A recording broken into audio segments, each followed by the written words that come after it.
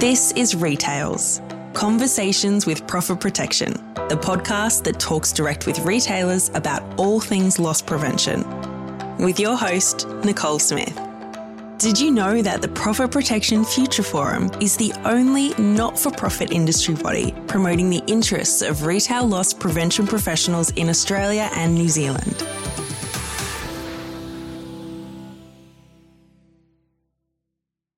Hi there and welcome to the show. On today's episode, I'm talking with Mark Gentle from Checkpoint Systems. Mark is the Vice President and Managing Director for Checkpoint and Metto Australia, New Zealand and ASEAN. And over the past 15 years, Mark has held numerous roles with Checkpoint in Asia Pacific, Europe and Australia, and has had extensive international experience in manufacturing, project management and change implementation. Mark is a member of IMA Asia and is currently serving as a counsellor with the Australian Industry Group Victorian branch, as well as being a member of the Australian Industry Group's National Advisory Council. He is also a steering committee member and a very busy man. So it's great to have you here today, Mark. Thank you. So Mark's been with Checkpoint for nearly 18 years, so you've probably seen a lot of different solutions enter and exit the market. So I'd really like to talk to you today about merchandise protection and what new solutions are out there for retailers. So firstly, Mark, can you tell me a little bit about Checkpoint Systems? Great company. Where do I start?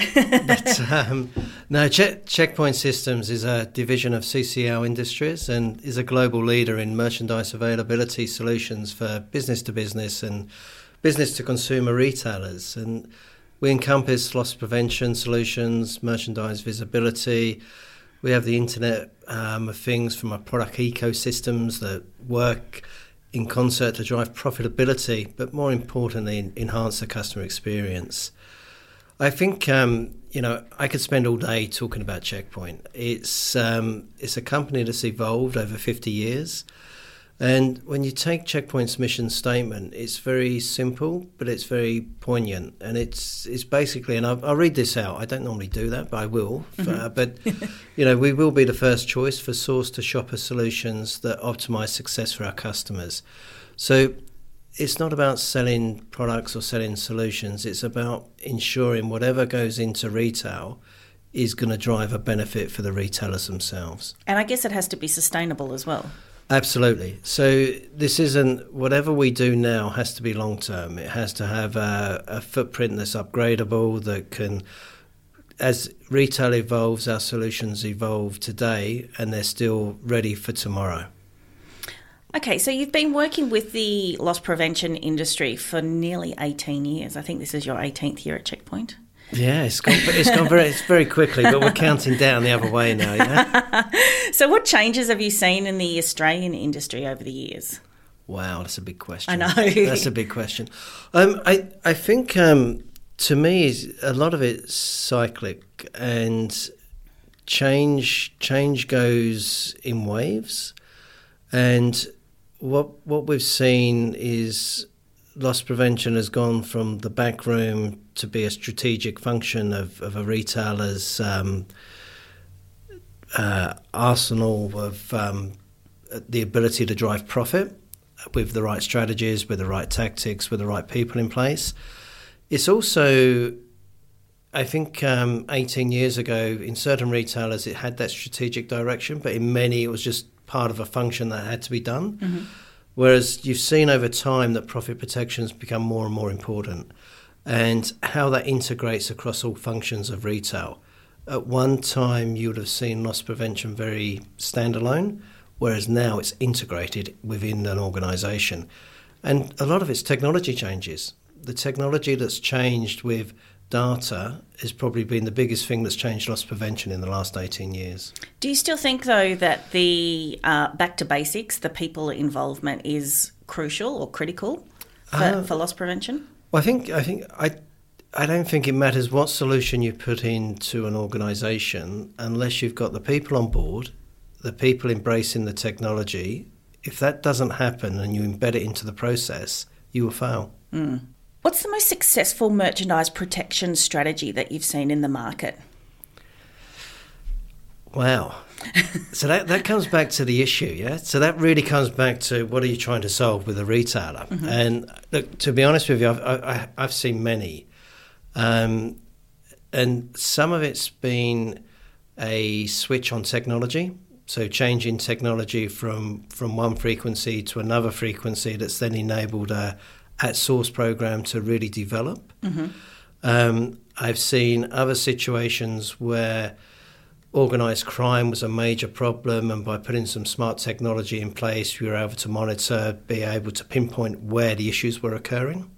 And that's the success is down to individual. There's not a broad brush to say this product fixes everything. No, I think a lot of people would like that. Oh, how good would that be? It'd make it a whole lot easier. Look, if we could come up with something that fixed everything, it would be great. But the reality is you can't. You've got to understand what the issues are. You've got to appreciate the strategic fit from a retail side, and then come up with a solution that works for both. I think one of the challenges might be also that you've got to stay ahead of what the crooks are thinking, because of the internet, where they can go onto the likes of YouTube or different platforms, and even though you bring out a new product, they can defeat it. They've got time to defeat it in a fairly short space of time and show everyone else how to defeat it. Yeah, they're shocking, aren't they? Absolutely shocking. And I think some of the work that we do when we ask for people who have a background in stealing to come in and ask them to show us how they can defeat products and how quickly, that's all part of the due diligence before we launch products now. So what's currently in the marketplace that's going to help retailers protect their merchandise? What can Checkpoint offer? Well, I think there's a myriad of answers there. I think that the starting point is the consulting, the ability to be able to sit down with a retailer, to be able to walk their stores, understand their problems with them, and then come up with a game plan that fits within their strategic direction. Because it's pointless putting a solution that costs X but adds another Y amount of dollars for that retail for labour hours within store, as an example. So it's getting that balance between what makes sense for that retailer compared to what the benefit of the solution is going to provide. And that consultative process now is becoming more and more important. And I think when you add it from a Checkpoint side and you look at, we're the only player in the market that has the ability to work with factories, develops their own solutions across a myriad of functions, so works that supply chain, brings that into store, and then tracks when the products leave the store. That's very powerful. The question is, where do we interject? So Checkpoint, to my knowledge, have a good, better, best approach with regards to some of their solutions. Can you just talk me through how that works? Yeah, I think one of the challenges, I guess, for a larger multinational organisation is that we spend a lot of time and money developing solutions that are going to last the long term. And we've still got solutions in the market now that are over 25 years old and still working very well. So, and that obviously comes at a premium. So not every retailer has that budget to really go for the premium solution. So what we try to do is ensure that there's a range of products that at this level will be a good solution, won't be the best solution, but it'll be okay. Then it's, if you're going to walk up the stairs a bit further, what is better?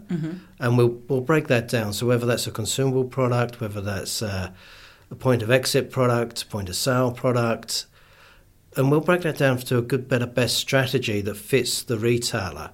Now, it could be that some stores we just go with a good solution.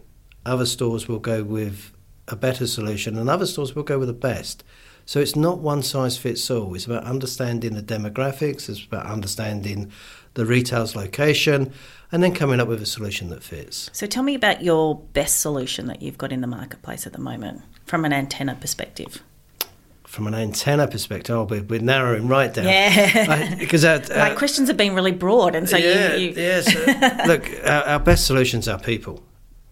Yeah, because it's our people that make the difference in the marketplace, and it's our people's ability to be able to understand problems, because that also drives our innovation. So, Mark, tell me about the technology in the products that you've got in the marketplace at the moment. Look, I think there's a whole range of things that the engineering team are working on at the moment, and one of the exciting parts that I see for the organisation is the speed now that the organisation is enhancing within the different R&D teams new solutions to market. So whether that's from a software side, whether that's from a physical label side, or whether that's something from a point of exit antenna side, there's a whole group of teams focused to drive new solutions. And some of it's game breaking. So some of the work that's occurring on the antenna side, no one else will be able to do. And the teams have come up with how you take an existing technology that's pretty well locked in from a science radio frequency perspective and utilise that with electronics that then enhances performance. Mm-hmm. And it's very clever what the guys are doing. And it's best in class. Okay. So, Mark, you would have been in a lot of client meetings. What's been the retailer's biggest challenge for merchandise protection to overcome?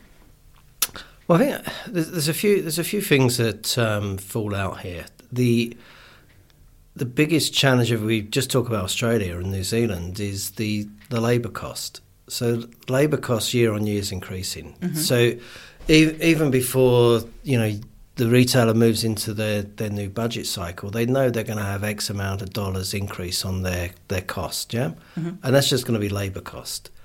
So how do you every year overcome that increase in cost? Now, that's fine if you're opening many stores year on year, yeah. But if you're fairly flat, you've got to ensure that you maximise every profitable dollar.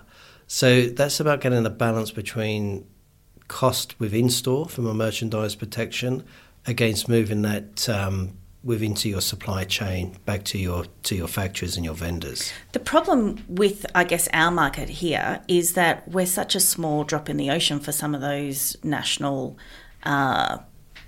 FMCGs that, if the retailer goes back to a larger company and says, we want you to source tag for the products here in Australia, it's a very small portion of what they send out at a global level. So I think that's always been quite difficult.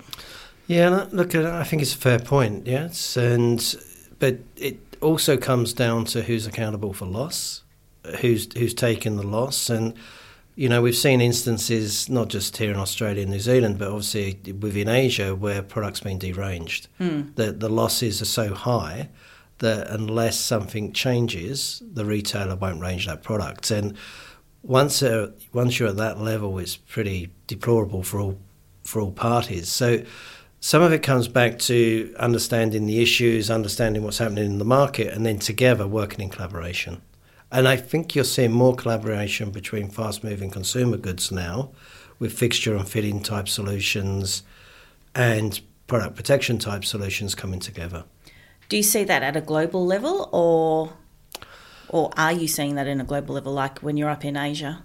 I think it's different market by market, and remember, Asia is a mixed marketplace. You've got countries like Vietnam, Cambodia, they're emerging markets. So the sophistication in some areas is very good, but in other areas there's a lot for them to do. But then you go into markets like Singapore and it's totally different. So it is a case-by-case, country-by-country proposition. So what changes do you predict for the industry in the coming years? Data. Everything's going to be driven by data on our decision-making. And I think whether that's data coming from your point of sale, if that's data coming from your self-scan units, we'll start to see artificial intelligence play a bigger part in everything that we do. And you're seeing it now. And in many cases, we probably don't realise we're seeing it because of our smartphones. So how often do you go onto a website and it's starting to tell you what your preferences are? Yeah, so that will play a more prominent role from a retail loss prevention play as well. And we're starting to see it. We're starting to see that come in now.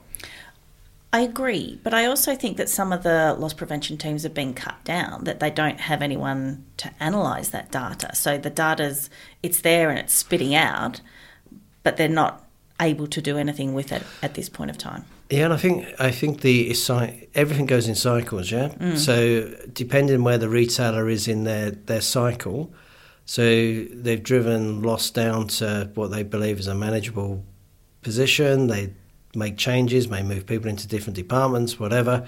Then over time, they see that number come up again. And then they put more focus back in, they drive that number down. So I think it's dependent on the retailer and it's dependent on where they are in the cycle. I'm interested in this AI piece because it's something that we see at trade shows all the time, robots walking around or wheeling around.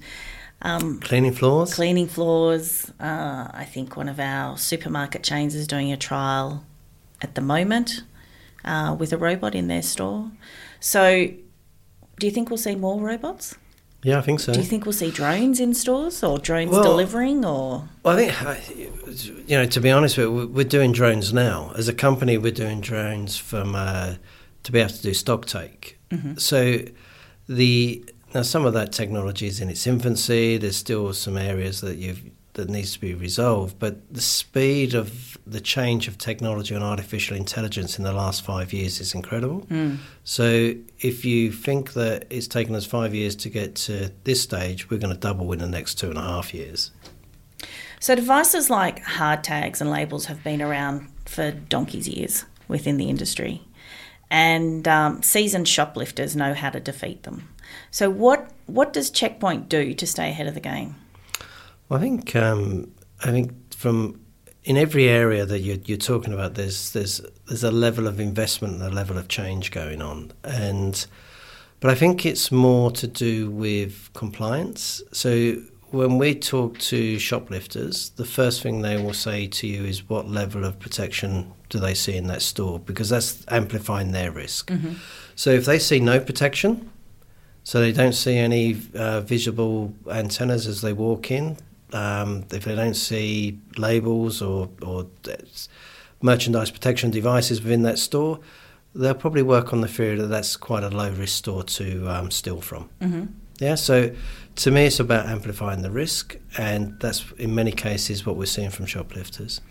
So I guess putting it's like little stepping stones in place, little hurdles. So someone has to make a decision to say, yes, I'm going to try and defeat this, and they get to that product, it's in a keeper, so then they have to make another decision. Do I try and exit the store with this? Yeah, and there's a chance they're going to get caught. So it is, a lot of it comes down to, there's a gentleman I worked with years ago, and he called it a displacement theory. He said, if our store is protected and we have good processes with our employees, then the dishonest person will tend to go to the store down the road that doesn't have it. How then do retailers stay ahead of the game? Because, let's face it, the law is on the side of the thief, not on the retailer.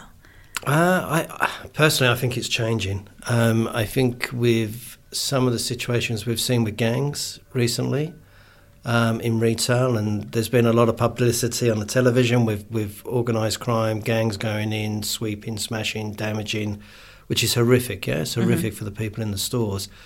I think that will change now. I think there will be task force set up, and there is task force being set up to address.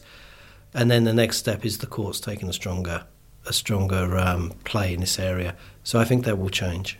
Let's hope so. So, Mark, we've reached the final countdown, the last 3 questions. If you weren't involved or working with Checkpoint, what do you think you'd want to do? Look, that's a great question. If you asked me 20 years ago, I'd have been a professional footballer, but I don't think I can do that now. But it's a real hard one. My background is technology. My background is in electronic engineering. Maybe I would have been developing drones now. Who knows? Yeah. How come you didn't take the engineering path? Well, I did for a while, and then I thought it was far more fun in retail. If you could change anything within the industry, what would it be? Collaboration. More collaboration in the industry, more coming together of retailers discussing problems that are common for everyone. It's funny because pretty much everyone answers quite similar to that I've spoken to. How do we do it? Look, the PPFF is a great mechanism to do that.